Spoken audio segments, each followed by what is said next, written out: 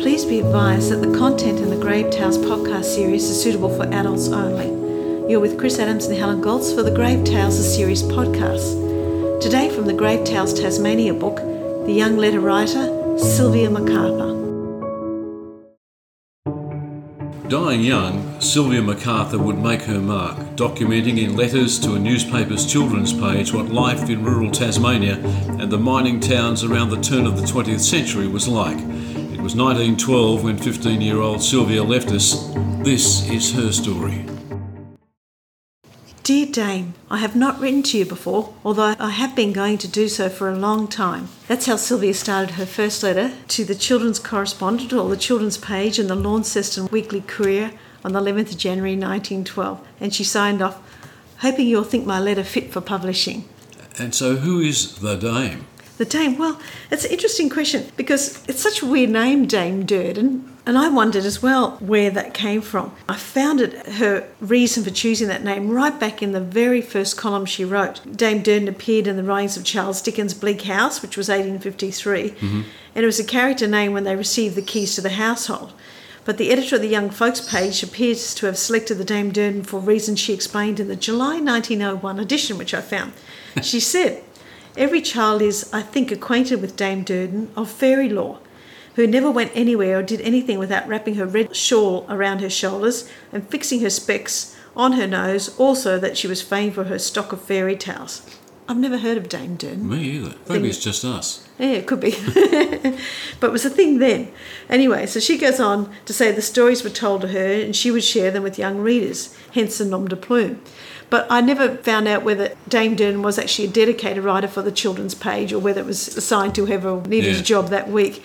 But the column continued for 34 years. It's available online now, and you can look back on all the kids' letters, and some of them get really quite passionate about it, saying your favourite contributor, your dearest friend, much love to you, and they really were passionate. And so these would be kids from the mining towns of places like Queenstown and Zeehan and Balfour, which we'll hear about shortly. And then I guess it stretched across the top, the northern half of Tasmania as well, taking in Scottsdale and those sorts of places. Well, yeah, exactly, because it was a Launceston-based newspaper. But I think there was probably a lot of local newspapers in those eras too. That's when papers would have been quite strong and one of the few forms of communication, I imagine. But yes, this was the major Launceston newspaper. And Dame Durden would encourage the correspondence as well.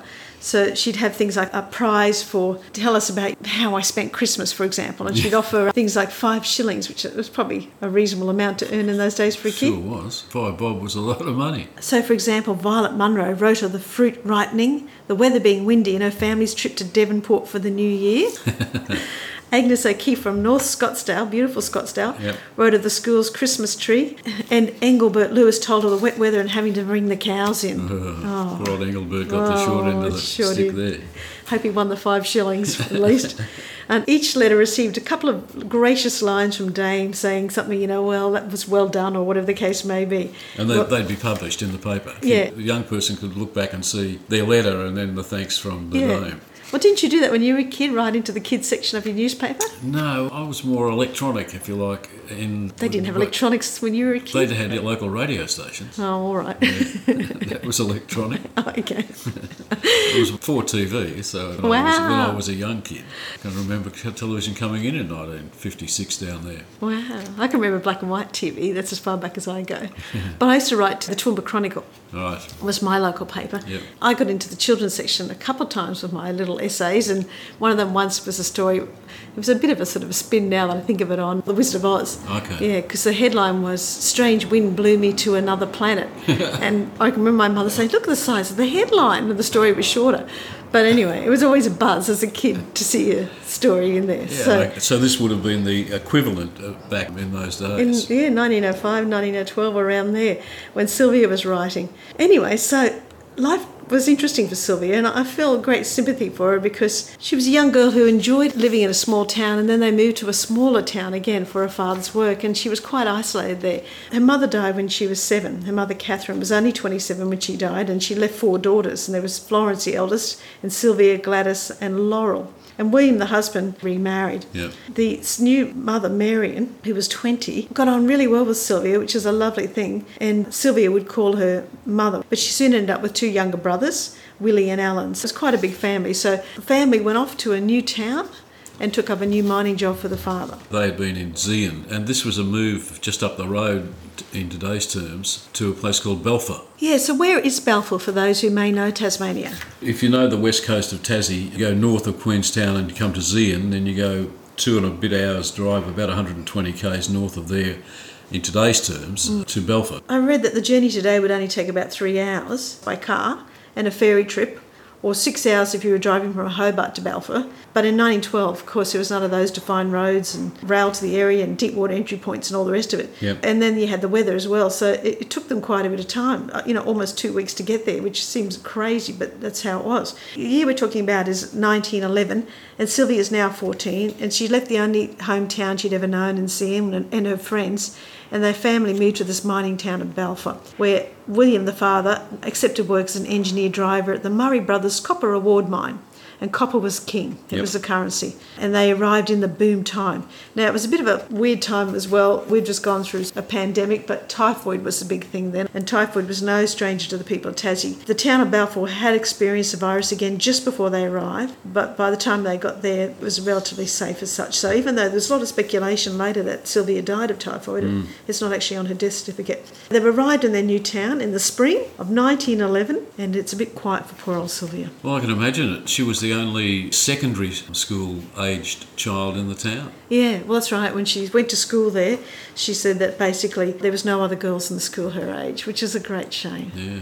Sylvia told Dame in a letter about their journey, and she said the weather prevented us for nearly a week, and Dame replied, "I hope to hear from you often, Sylvia. Tell me what Balfour is like," which encouraged her, as you hope.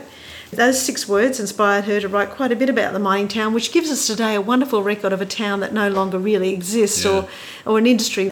And her father was a keen photographer. In this early period in 1912, we now have this record of what the town was like in a boom time during the copper, and some great photos of it as well, which the newspaper actually published when he supplied them with Sylvia's little letters.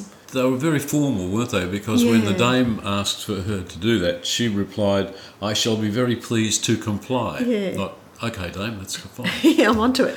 Yeah, exactly. So she wrote again in 1912 in February, and she described the town. The scenery close to the town is very nice. On one side, as the Franklin River wends within 1 mile of the eastern side, with numerous little fern gullies and glades running down towards a rugged bank of the stream. On the western side, right onto the sea, is open button grass plains. There are many wildflowers blooming amongst the heath. She described the industry in her town, and you'll relate to this, having been a boy in a country town. She said to Dame Durden, "There's one hotel, the other was burnt down 2 days before Christmas, a store, a butcher shop, 1 baker, besides the boarding houses and private buildings, a police station and a state school." And Dame Durden replied, "I read your description of Balfour with a great amount of interest, Sylvia. I hope the railway will soon connect your township with Circular Head, then I am sure the district will advance rapidly. Thank your father on my behalf for the photographs. The editor was very pleased to receive them, and they are to be reproduced in the Courier." It sounded like a reasonably large town. I've been to a lot of places that were smaller. What's the country town you lived in? Hayward, down in the Western District of Victoria. Did you have more than 1 pub, 1 butcher shop, 1 baker? I can't remember. I wasn't really pub age at that point. Yeah. But you were one of 2 small corner stores, weren't you? Yeah. Your family ran? Yeah. Anyway, they did publish those photos, and they credited them to Sylvia's dad. He got a little credit in the corner of the photos. And the photos are in the book. Oh yeah, the photos are in our book, and they're terrific, aren't they? Yeah. And you can find them if you go onto Trove and search a bit, because they did take a bit of searching, because it's sort of a bit archival, this stuff. But they are there. In her next correspondence, Sylvia agreed with Dame Durden, and she published that letter as well. She said, "We live in hope of the Stanley Balfour Railway being completed someday, so that we may have better means of transit with the larger centres of civilisation." She sounds very mature for a 14-year-old girl, doesn't she? Yeah, she sure does.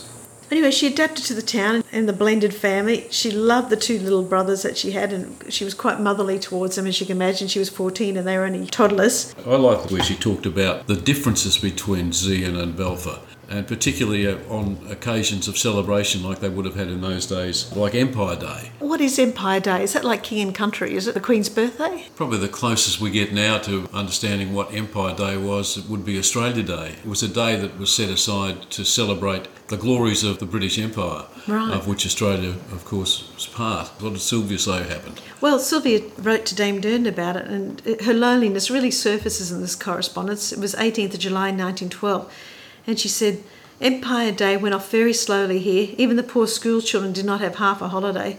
Not like the grand time we had at Zeehan last year. There we had sports all the afternoon and a fire in the evening. The elder girls handed around tea, buns, lollies and fruit.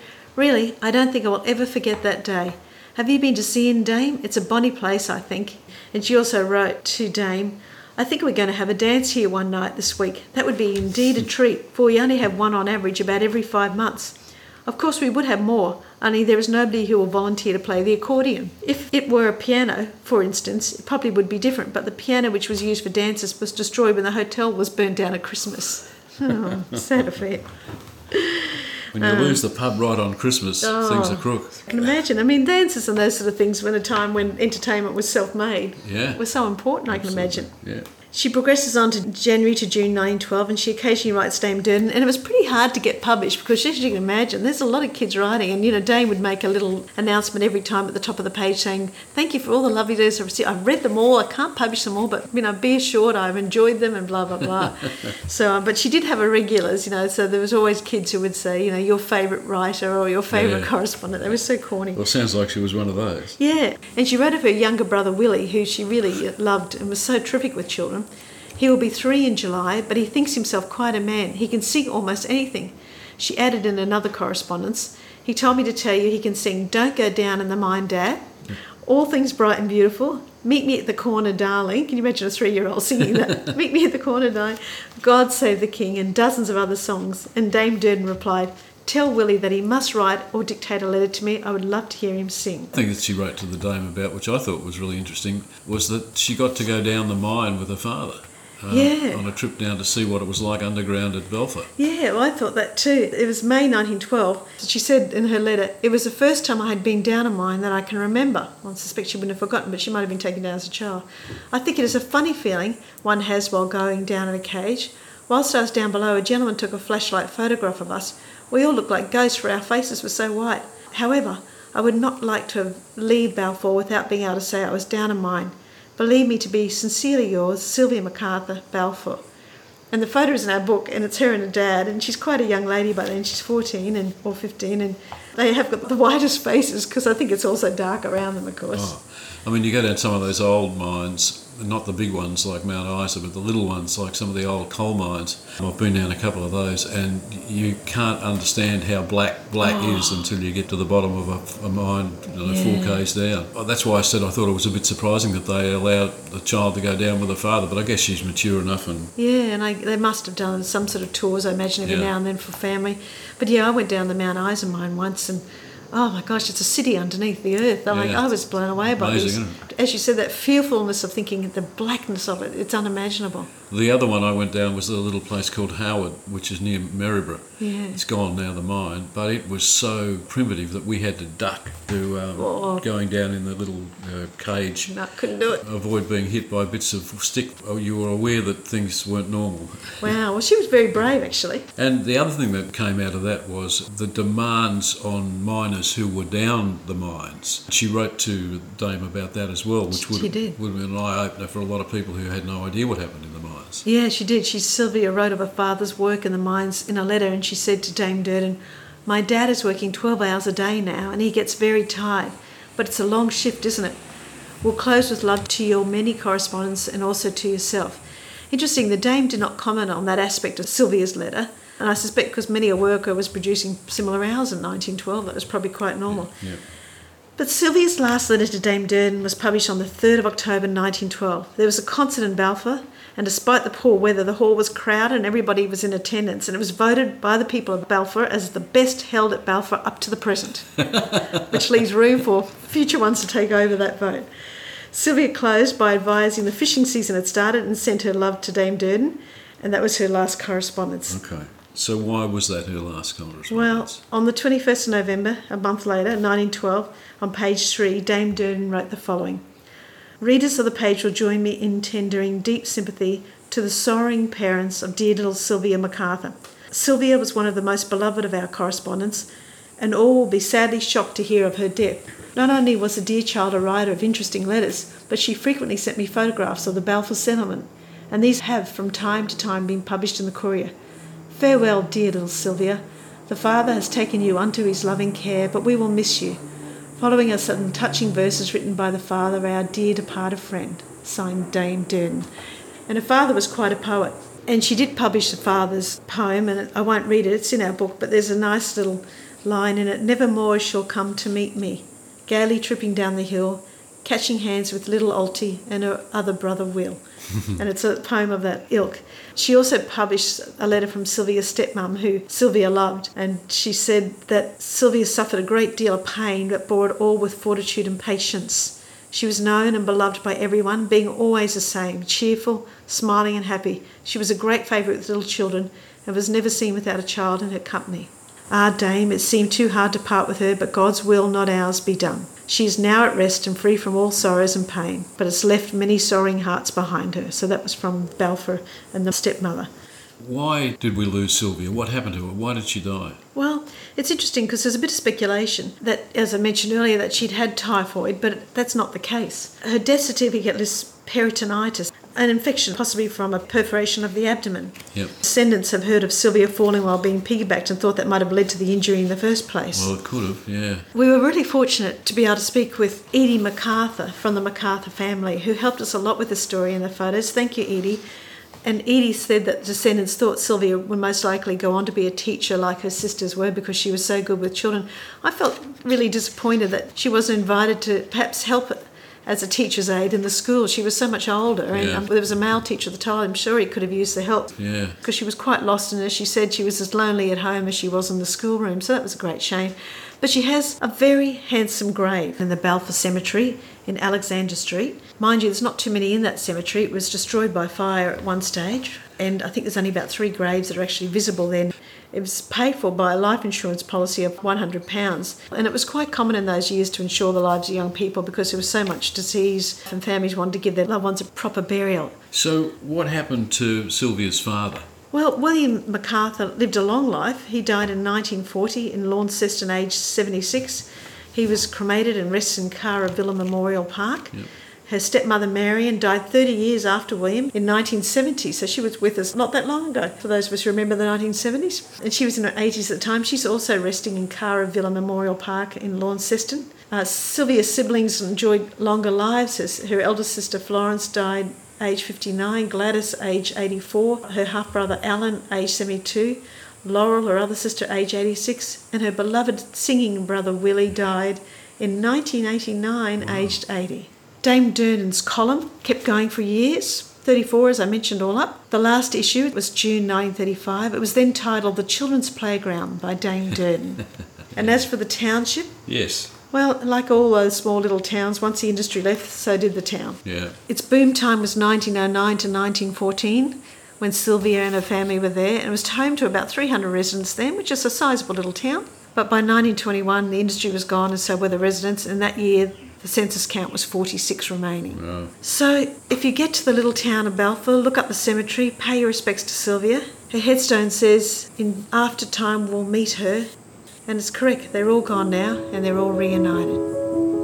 If you've enjoyed today's episode of Grave Tales, please rate, review and subscribe by pressing the Follow Us button. You've been listening to a story from Grave Tales the series, available in paperback, ebook and select titles on audiobook. Music by Kai Engels.